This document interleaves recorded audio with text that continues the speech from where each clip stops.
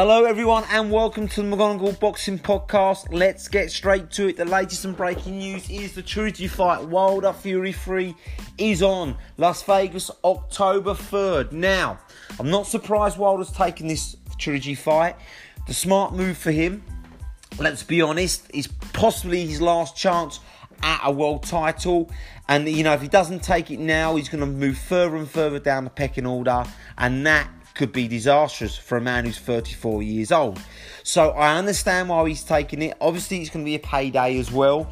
But you have to be realistic and break down his chances. Unless there's massive changes to his fighting style, to his whole training camp, and to his whole training team, he's not going to get anywhere near a prime Tyson Fury.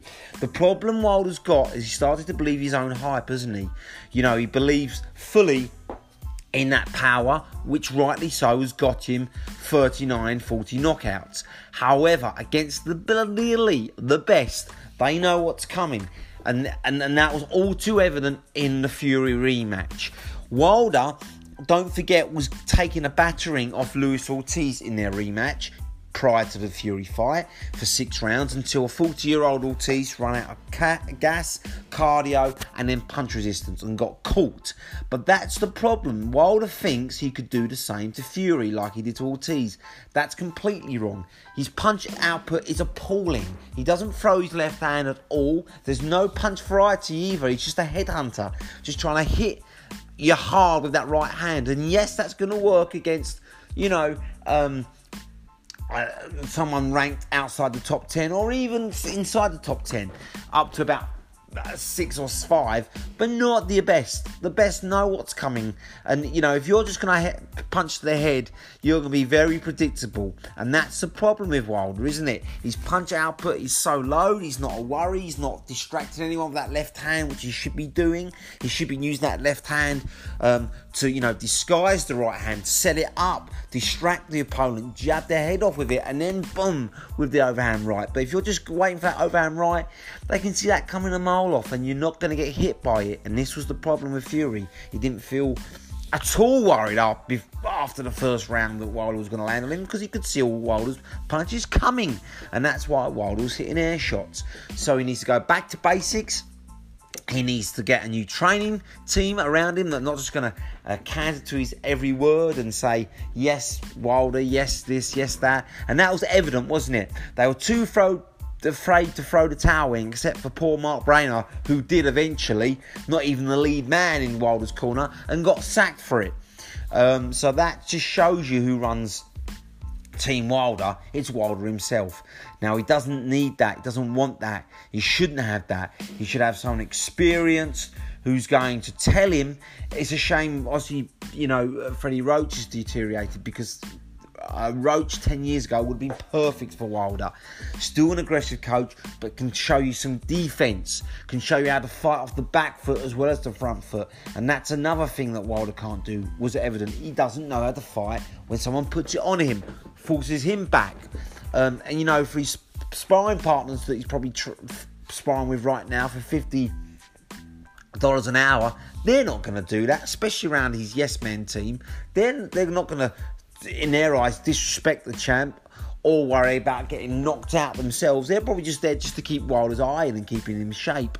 He needs young, hungry, up-and-coming, ambitious, talented heavyweights to spar with who are going to put pressure on him, who are going to force him back, because he needs to learn how to fight and throw off the back foot. He also needs to learn how to ride shots like Fury. Not saying Fury's level, but he needs to get out of the way of the punches. Virtually every punch Fury landed, he landed. And that can't happen, so he's got to shore up his defence. Massive changes needed for Wilder. If he's dedicated enough, he can improve. But personally, I would have liked to have seen a tune-up fight to implement these changes, implement a new trainer, implement new tactics before going straight into Fury. With this coronavirus, realistically, you're not going to be back into the gym till about June time. And that gives you, 3 months of trying to implement a new style, new tactics and a new team. It's not long enough. So ultimately, I can see Wilder sticking with the team he's got and ultimately sticking with the tactics he's got, which will be just an absolute shambles. Unless he gets more busy with his hands, unless he gets more proactive with his punch variety, and unless he shores up his defence, it's just going to go the same way, especially with Fury's new team of Andy Lee and Sugar Hill, who are fantastic, smart, knowledgeable coaches, and they're making Fury fight aggressive like he should have done a long time ago. 6'9", 270 pounds, with his boxing skills, he's going to be very difficult to beat with the aggressive mindset he's now got. So I can't see anything but another Tyson Fury stoppage win. I'd like to see a more competitive fight.